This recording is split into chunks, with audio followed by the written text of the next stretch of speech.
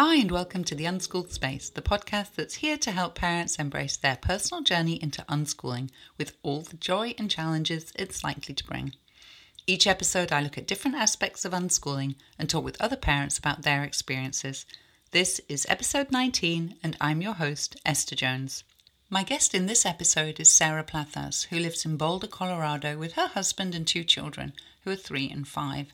Today we talk about what it means to really respect children as whole beings and how it actually looks to allow young children autonomy over many aspects of their day. And we discuss what that means for our own lives and how we can bring our full selves to the relationship, ensuring that gentle parenting doesn't also mean sacrificing our own needs and desires. I hope you enjoy the conversation.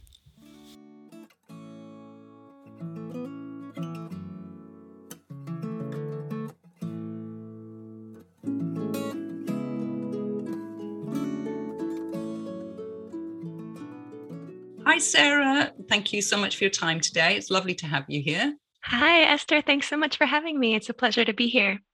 Great. Well, maybe you could tell us a little bit about your family and how you came to unschooling. I'd love to. Well, right now I have a 3-year-old and a 5-year-old. I'd say the first thing to know is that I'm a mature person with young children. So that's a unique location of mine. Well, it's not unique. I have a lot of friends in that position, but it's different than for with an 18-year-old. Yeah. So my 3-year-old is named Talise, and she is a girl. She likes to dance. Her favorite thing right now is to do laps from the kitchen to the dining room wall. And sometimes they're prancing, and sometimes she gives herself obstacles and jumps over them. Sometimes she does a little twisty turn onto the couch. But she takes it very seriously. And if anybody gets in her track, she's like, "Excuse me, I'm really doing something here." So that's lovely. My older child is 5, and right now it's a boy. And his given name is Arlo. And right now we're also still, again, calling him Arlo. But when he was 3, he he told us that he was a girl, and he chose the name Callie, who is a girl cat on the animated show Pete the Cat. She's Pete the Cat's best friend, and she's all white, and she's the singer in the band and very front and center. And at the time, he was really struggling with relating to peers and feeling really overwhelmed. Yeah, so when he was 3, he became Callie. And even now, people from his preschool, it's called a preschool, but it's really like a building where kids play with grown-ups around and they center social emotional well-being. It's a really lovely place. But people still from there still call him Callie. And a few people didn't know that he was assigned male at birth. Anyway, it's been a really fascinating journey. And since then, he's changed his name maybe 5 times. No, 15 times, I would say. And they've all been characters from shows mostly that he finds really attractive and interesting at the moment. Yeah, I'd love to talk about that a little bit more, but I'll move on from there and say, really it was Arlo that gave us this iteration of unschooling. So I'm going to kind of back up, and I'd love to contextualize what I mean by unschooling as a term and as a group of people. I would say it's extremely personal what we mean when we say that and how we practice it and what values it reflects. So in my case, I define unschooling as a collaboration between adults and young people that is based on respect and trust and mutual aid. And the foundation is the understanding that every single person has inherently valid thoughts and emotions, regardless of age. And so I think of it as a human rights issue. In my study of oppression, regardless of geography or heritage, the first oppression we all face is oppression of young people, the oppression that we felt and was laid into us as young people. So as a parent of 2 young people, I really think of it as an opportunity to avoid that first oppression. Can I ask you, Sarah, is that something that you had clear before you had children? Well, I practiced co-counseling, and co-counseling uses this idea that most of our kind of calcified patterns that we get to offload in order to reclaim our thinking happened when we were young. And so I was working with this idea a lot myself, like, okay, going way back, it's always like, what was the first thing you can remember about that? What was the first time you felt that? And I mean, I was going back to like 6 months old, wanting to sleep with my parent or being one and wanting to continue nursing, ways that we didn't get listened to. Didn't get listened to is basically how it is, or we're actively told that the way we're being is not okay. So that was clear. And so the emotional kind of framework was there. But I would definitely say that having my actual children and being in relationship with them is a living organism that is honing my capacity to relate. And as I do more personal work, continuing to do more personal work, I continue to have, and as I continue to know them and genuinely trust them, more and more I feel able to bring my own full self to the relationship and break down in tears or be like, I'm feeling so mad. The biggest one for me is I really need a break. I really need a break. I'm going to lay here and I don't want anyone on my body right now. So that's, of course, an evolving, alive process. So for example, Arlo had a really hard birth. He got stuck and he had some head trauma and he came out white as a sheet and had to get breathed into, so he didn't get to take that first breath. And so he cried for like the first 3 months. Some people would call it colic. I mean, people have different ideas. And what I felt like is he was really offloading how hard that birth was, really like expressing it in his whole system. And I was there for that. But I still worked. I had a full-time job.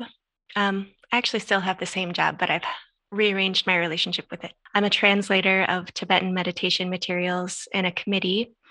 It's a great foundation, a wonderful committee. And I went back to it after 8 weeks of being just with Arlo. We got a nanny. So, they were in the house. I could still nurse him. It felt like the best way I could imagine to continue my own life. That was my idea. I'm going to still have my own life here. So I was very much still informed by capitalism and the isolation that comes with producing, being a producer and making money and having identity wrapped up in that. And then he got old enough to go to preschool. It's like this one is a beautiful play space. There's no academics, but they still call it a school. And he went 5 days a week. And what ended up, I want to cry thinking about this time in our lives. So this was my moment of like, okay, this isn't working for us and we need to pivot. Arlo would come home from preschool and scream for like an hour a day. He very much imploded in that setting. So they didn't know that he was having a hard time, but I did. And then when he was 3, my husband's from France. We went to France for the summer. And so he was just with us. And he was in such a state, such a bad place that his grandfather, Grandpa Joe, felt worried about having any knives around that he might actually stab his little sister. Like he was really volatile. He was really quick to scream, quick to punch and hit. And that felt normal to me for him. That felt like familiar. And gradually over those 2 months, it calmed way down and he wasn't screaming every day and he wasn't hitting every day. And I started to realize that he wasn't going to school. So I brought that to my husband and I said, I think he can't go to school like that. I don't think it's working for him. So we got back and we were like, let's really change our lifestyle. And it was a real, people say, come to Jesus moment. Like, what what matters to us, and how are we going to actually implement our value? So my husband was also working full time and go down to part time, and for him, that was a huge reckoning. And he faced some sexism in his work. Like, why would you, as the father, like turn down a wonderful full-time job and go down to part-time? And like, so people didn't understand his process and how a man would center his children. That was eye-opening. And I went through a process with my work of trying to go down to part-time. And they were like, essentially kind of said, like, do what you can, like as much work as you can. It's okay. And we started really prioritizing, well, what it was getting to know him, right? So he was showing me that he could not handle the rigor of that schedule. And what it is for him is he is an extremely observant person. He's looking and hearing everything. And so taking all of that in needs a lot of time to like integrate and process through, and also time to like not be taking all that in. So I realized he needs a lot of downtime. For every day of stimulus, he needs a day of being at home and doing maybe nothing or maybe something he wants to do. So that was when we kind of really turned a corner. Right. We touched briefly before when we were chatting on the idea of unschooling with younger children. I loved what you said at the beginning. It's so personal, isn't it? And yeah, but living in, how did you describe it, Sarah? Living in collaboration and relationship with young people and adults. Right, living in collaboration. Right, so it's a non-coercive way of living. It's really, yeah, and embracing them for kind of their whole selves, right? Yeah. And so we were talking about how it could be easy for someone to see how that would work with a 14-year-old, but less with a 3-year-old, right? So maybe talk us through Yeah. that. What does that mean for you with your much younger children? What does that look like in the home? I'd love to. Yeah. First, I'd love to say that, of course, there's the word school and unschooling. And so it's easy to think of it as education or how people learn subjects. And I did enter thinking about it in terms of how my kids would learn, but now it's very much a lens on relating and how to de-school or shed the inlays from parents and society and lineage that prevent me from showing up authentically as my whole self, and also respecting the whole selves of others, basically, and really, really getting close and relating. And so the practice, right? So it's that I see my 3-year-old as someone with valid thoughts and emotions. I see myself as someone with valid thoughts and emotions. And the practice, the friction is, how do we stay close and do that when we have different thoughts and emotions in a given moment? So the recent example, she was very sick this month, sadly, and she's okay now. 3 days ago, I could tell she was getting too tired to fight it off. She had COVID, and then she had another different terrible virus.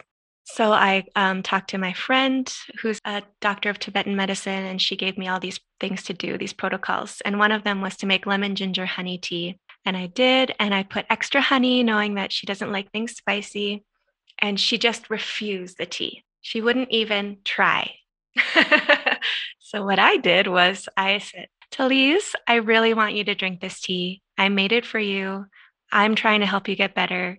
No. And I didn't listen to her no. And I took a little spoonful of the tea and I just put it on her lips, and she wasn't having it. And she left and she went into her reading TP, and that's her like place where she goes where she's upset. And I was like, okay, I crossed the line. And this is someone who from the get-go has been totally respected as an autonomous individual. So when that's transgressed, it's acute. It's They know clear. their boundaries, right? Yeah.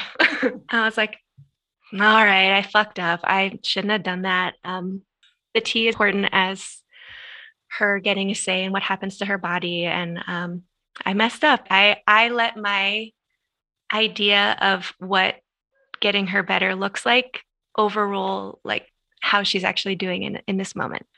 So I took a breath. I drank some tea myself. I was like, this is actually really good tea. I wish you would drink it. Oh well. And I walked to her little spot and I said, she was like, no, don't come toward me. And I was like, okay, I'm really sorry. I crossed the line. I shouldn't have put that in your mouth. You told me no, and I did it anyway. And I shouldn't have done that. And I'm really sorry. I'll listen to you next time. And she was like, you can read me a book. Okay, I'll read you a book. That you can connect with me again. Yeah. Yeah, that's lovely. I've talked about this in the podcast before, but that allowing them to feel into their boundaries, to their no, respecting that, their consent is so big, isn't it? And how easily society completely ignores children, how children feel and what their boundaries are. And yet, if we want people to be adults who are able to give consent, to know their boundaries, to have healthy lives, it just seems to me that we need right from the beginning to be living in fully to that and what that means for us. But I know what I wanted to come back to, Sarah, was the idea of you showing up as your authentic whole self. Yeah. And your children showing up too. So for me, it might have been different for you. For me, the journey has been me wanting the children to show up for their authentic selves, for them to be whole. And then for me to almost come back to myself and go, oh, hang on a minute. There are these things in me that I am not okay with. So for me, the healing journey was really, it began with the children, then sort of came back to me. Was that a similar for you? Like, did the two things go hand in hand? Absolutely. Yeah, I love this line of thought. I think of it as tracking. I am tracking. My friend just gave me this language, keeping my children's minds in my mind. So seeing things from their perspective and like a combination of anticipating what that perspective might be and then absolutely letting go of what I think their perspective is and genuinely being curious and present and seeing what is before me, which is often different than what I had thought. But my journey of tracking myself began, well, I've been practicing meditation since 1999, so a good while. I did a 3-year meditation retreat. And in that retreat span, aside from honing techniques of meditation, I ended up tracking the origin of a lot of my patterns or triggers. So, yeah, I think that we all have those places in us where we didn't feel safe, we didn't feel seen. It felt like it wasn't okay to be how we were fundamentally. And so I process that a lot also through co-counseling, getting to discharge. Like I'm all for therapy, but I personally love the physical. Like it's not about thinking my way through something. It's about a physical release of a stuck emotion. So my parents, they're not living into their emotional lives. And I came in that way. And so the message that I got from them was that I am too much, I am too sensitive, and I'm feeling too many things.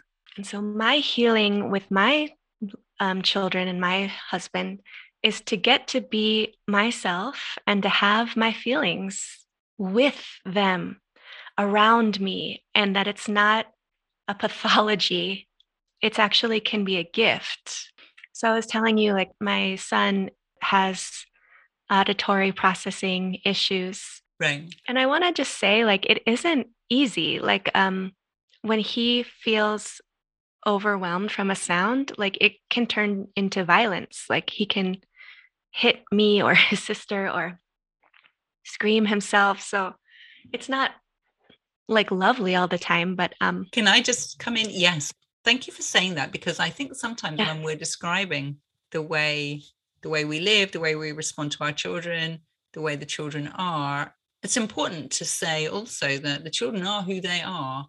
And because I act like this, it doesn't mean that everything is harmonious all the time. Your child is still the person they are, with lots of big feelings and so on. But and I think what you're describing there is something quite common to anyone with a child who has particular sort of sensitivities around noise as well. We certainly have that in our home, that noise sensitivity issue, which can, for that person, become very overwhelming. That with age, it becomes very interesting with age. So yesterday, that child was finding it very difficult, and we were all watching television, we were watching a program all together, and they suddenly said, please, can we switch this off for 5 minutes? I can't stand it anymore. And so we switched it off, and they said, I'm so sorry. It's just that I just feel like there's so much noise going on and I can't think. And so we all just sat there for a couple of minutes, and the others were happy to sit in silence, and we all sat in silence. And then they said, I'm okay now. And we all carried on again. And it was quite lovely, you know, and the others get it and they're able to express it. But that comes from many years of really all of us trying to find that, how can they express that and how can they be held in that. That's huge. What a beautiful moment. Yeah. But yeah, but it was a long journey there. So so I think it's important to recognize those challenges as well that are inherent in this. And I guess for a person who is listening, who this is not something that they're doing yet, it might feel difficult. You say, well, what do I do if a child's screaming, but I don't have those standard parenting techniques, you know, like the class, you know, the rewards and the consequences and the timeout, and what do you do? And well, you hold that space, I think, don't you? And that's where all your years of meditation, I have no doubt whatsoever, come in very, very handy. Absolutely. I can't imagine parenting without having done a lot of meditation. Right, yeah. And I would respond, what do you do with, it depends. It depends on a given moment. My new thing is at bedtime, if I've had a long day with them, and this month there have been a lot of long days, sometimes they try to keep my giving them attention by saying I'm scared. And I can discern as a parent. So I really would love to talk about discernment. Yeah. So as a parent of really young people, I'm talking 3, 4, 2, 1, 5, we get to hold a lot of different approaches. And so one approach is to listen to their words and to take them at face value and believe what they're presenting to us. Another one is to look into it and be curious. And he's saying he's okay to keep playing video games, but I'm watching his body crumple at the side of the couch. And as his mom, I've seen what too many video games does to him. Do I want to step in here? Or do I want him to experience it on his own? Anyway, there's some discernment there. And so I can tell the difference between one of my children saying, I'm scared when they're scared, and I'm scared because can you just still be near me? And I don't want to go to sleep. And so I've started to be like, I hear you. I know that you're safe. I know you know how to feel safe because we've developed skills like you can feel your shoulder on your bed. You can feel your head on your bed. You can feel your breath going in and out. You can look around and see that you're safe in your room. We have skills about if your mind is getting to be an unfriendly place, like how can you make it friendly, and what do you want to think about? What do you want to see in your mind? What do you want to hear in your mind? Anyway, we do a lot of things. And because we've been doing it and I know they know it, and I've been so tired, I've just been like, I know that you're safe. I know you know how to feel safe, and I'm tired. So I'm going to lay here. You know that I'm here, but I don't want to talk anymore. And that's real for me. And that's new. But that's I actually was talking with a friend today, a good friend who's going through a similar thing with her children, where she's finding it hard to find that space between her saying, okay, I see you need a lot, but I need a little more space. Like that, it's almost like a constant dance, isn't it? That you are understanding where your boundary is and where your boundary really does need to be. And when you can give more, a lot more, which will be a lot of the time, and when you really do have to discern if it's okay to say, yeah, no, I can't do that. Because I think you can very easily go into that territory where you do something and you're annoyed that you're doing it. And who's that good for? Yes, resentful. Resentful, right? And that's just not very good for anybody. And I think that we really have to model good boundaries. And I think it comes from, for me as a meditator, feeling comfortable with the human predicament. I am not going to parent my kids out of a human experience. And that is necessarily going to involve loneliness, pain, tragedy, as well as the beautiful things. And I'm clear about that. And I think the only thing I can really provide is a friend, and I'll be here too, right? You're going to go through things, but we can do it together. That's the best case scenario. So there are moments where my 3-year-old is like, Mommy, I need you to da-da-da. And it's 4 p.m. and I've been doing those things and I don't have attention to do that anymore. And like you said, Esther, if I do it, I'm going to feel annoyed and resentful and nobody's going to enjoy that. So I think one thing that's been helpful for me is to actually see those moments where I say, no, I don't have attention for that. Literally, I say that to her. And there's nothing wrong. I'm not saying you're bad for wanting that. I'm not saying I'm bad for not doing it. I'm just saying this is the truth. Yeah. I don't have attention for that right now. And I sometimes think that's a gift for her, that then she can sense into, one, I wanted something and I didn't get it. What does that feel like? That's a skill. That's a skill to build. I think modern kids really lack that. I wanted something and I didn't get it. How does that feel? I'm still okay. Then 2, I actually can handle this on my own. Like, I'm capable. Yeah. Moments of space are important for everyone to feel into their individual capacity as a person. And even if it's a simple thing of pick me up and my hips are saying if I pick you up right now, I'm going to go out of alignment and hurt myself. I don't want to. Even a simple thing of I'm not going to pick you up, that moment can bring that to both people. And you're also modeling for her that if someone says to her at some point in her life, hey, can you do this? And she can feel into the no and say, well, no, I can't. Absolutely. But I wanted to share that I just see a lot of quote unquote gentle parenting people or conscious parenting people really sacrificing their own well-being. And I would love to encourage everyone to your kids are full people, and it's so wonderful to honor that. And also, so are you. And you're important here too. And you have a life to live too. Yeah. And modeling that you can live that life alongside your children as well, I think is quite powerful. Because for a lot of people, a full life means I got to get out. I've got to, which it can be part of it. Of course it can, right? I need to go out. I want to see friends. I want to go out and work. There are many things that you will need beyond your family. Yeah. But to be full with them and to be your authentic self with them, I think makes being with each other so much more enjoyable. Yeah. I mean, I personally find my 3 and 5-year-olds to be some of my best friends. I love hanging out with them. And I think it's because I don't think of myself as someone who's filling their time or monitoring their activities or existence. I just think of myself as sharing space with them, which is sort of different. And I'll admit that I think there is a time of parenting very, very young children, 0 to 2 or 3, that is a pretty sacrificial time. I mean, it's not easy to really provide what they need without not being able to do other things.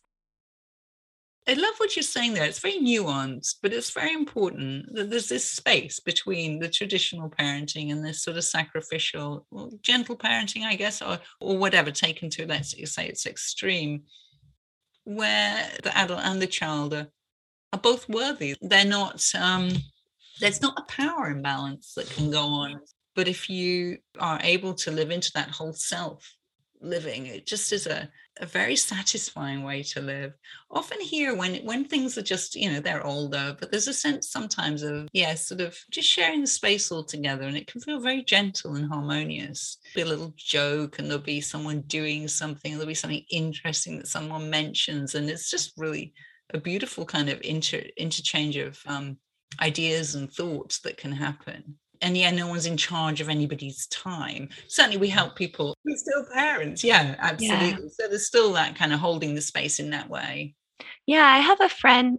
We just had a play date. So we went over to this person's house, and the mom is lovely. I actually really enjoy her. And she was like monitoring highly what they were doing. And like, would you like to do this? Oh, no. Okay, how about this? And like, I'm not that. Okay, how about, and I was like, oh my goodness, like Talise is not going to be able to like relax in this. She's used to a lot of just like, hey, here we are. Yeah. That the whole thing about boredom and them finding activities to do, I think that's quite nuanced as well. That used to be a real trigger to me. If someone went, I'm bored, I would immediately feel like I was failing. Oh, boredom is a huge, wonderful, rich issue. Yeah, I was raised by a person who felt that busyness was a good mode for a child to keep them on track. And oh my goodness, as a sort of an artist, I really needed a lot of space to daydream that I didn't get. So I'm really a fan of, I like space. And what I was going to mention about this play date is not only was Talise like, what's going on? This mom looked very tired. Like it's a tiring way of relating to someone, like to be a manager instead of a peer. Yeah. I don't think I have that kind of energy. Oh God, me neither. To be constantly supervising what they're doing. It's based on, it looked like a lack of trust in her daughter, that her daughter would be able to decide what felt good in the moment and to do it. And so the lack of trust, and then the trusting in your child. I had a realization yesterday where one of my children was thinking of doing something, a specific course. It'd be quite a big deal, and it seemed like a really good idea. And then I asked them how they were feeling about that, and they said, oh, no, I've decided not to do it. And I sat with that for a moment, and I could feel a little sense of disappointment in me. And then I was able to let that go. And I realized that there's no point in me being attached to something they don't want to do. And so not being attached to the outcome of their choices is, to me now, at the age they have, feeling like my next piece of work. Oh, huge. Yeah, like why would I be attached to you doing something that you don't want to do? That doesn't make any sense at all. And how healing for yourself to undo that for yourself. Like I don't have to do things I don't want to do. Yeah, exactly. Yes, it's right back to that kind of mirror back at yourself. I thought, oh, this is interesting, because I think a couple of years ago, even I would have felt oh dear, heck, if they don't do that, what will they do? But years of watching them choose what they do has shown me that they always know themselves much better than I do. I can give them information, and I can even tell them my experiences, which are quite limited, of course. But they always make good choices. And if they don't, then they change, and then they make a better choice, so. Yeah, what that brings up for me is, again, about the names from my older child. So this is our first year where his peers are going to conventional school because he's 5. And so he's done a couple of, like, they call them homeschool enrichment programs. Anyway, they're 2 different days on 2 different farms, and they're outside and having like a nice day. And he went into the programs as Zuma, which is a character from the Paw Patrol, and changed his name to Jay, which is a character from Lego Ninjago. And so we showed up at this game school day, and he was Jay, but there was a kid from his other place who knew him as Zuma. And I was like, wow, this is getting really confusing. And I just said that to him. I was like, this is getting confusing. He's like, yeah. And then all those programs stopped for the winter. And so he's had absolutely no groups that he's going to. And I had an idea that kids need other kids. And he is showing me this winter that he is actually really liking not doing anything, actually. And this is when he started to be like, you can call me Arlo. So fascinating. Like he finally feels relaxed. He's not being asked to do something or go somewhere with people. And now he's like, I can just be Arlo. Wow. And that I was like, oh, you don't need kids? I guess, wow, I have to really let that go. I think that's a really big topic because, and I know a lot of people who end up not doing school, it's often been because their child has found school very difficult. And so often there are children that don't thrive in huge groups of children. And so I think there's that component to it. But I think children don't necessarily suddenly thrive in huge groups of peers. And I think every child is so different, like adults. If I met an adult, which I might meet adults who don't have many friends, but they've got one or two that they like to see, but they don't like great big groups. I wouldn't think there was anything strange about that. But children, again, we expect that, you expect your child, they're going to go out and play football with all the other children, or, they're just going to, go along with everyone. And certainly in here, we've got three very different people. Their social needs, requirements, desires are so different. And they've also evolved as time has gone on. So I think we make these assumptions again about children and what they all need. And what does that child need, actually? Yeah. And one of the reasons is because it started to feel, I was starting to put pressure on myself. Like I needed to be his social life, and that felt like too much pressure. And so I started to ask questions like, why are you feeling that way? He's not asking anything of me. Like he's not saying I need to be a certain way. Like this is an old story that you heard. Like I don't think this applies anymore. Oh, that's interesting. Yeah. Yeah, I think that's a pressure that a lot of parents feel. If my child doesn't go out to groups, then I have to be this fun playmate. Yeah. And even like it's almost his birthday, and I'm like, oh no, I have to get him all these toys because he's only at home playing with and I was like, okay, Sarah, like you can also let that go. And that there's no just because he's home doesn't, like he's actually happy at home how it is, not home the way I think it needs to be if he's home. Right. Yeah.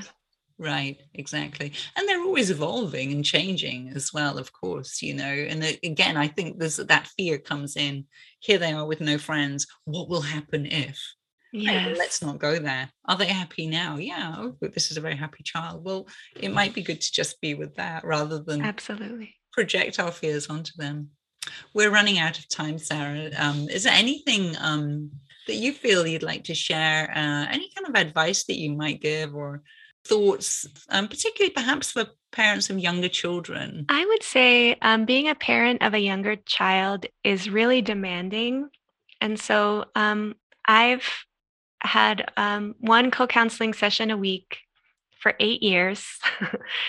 It took me through the pregnancies, the births, the young years. And I don't know what I would do without it. Just a place to cry and also be frustrated and to say, why the fuck did they do that? And I am tired and I want to break, and a place to let it out.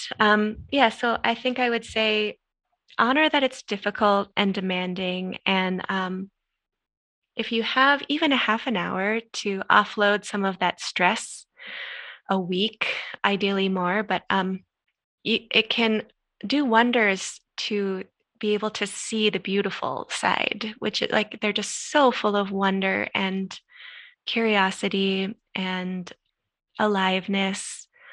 Yeah, and so I guess I would echo just what you just said, Esther, that every child is different. And if your child is happy right now, just revel in that happiness and see them for who they are and get to know them.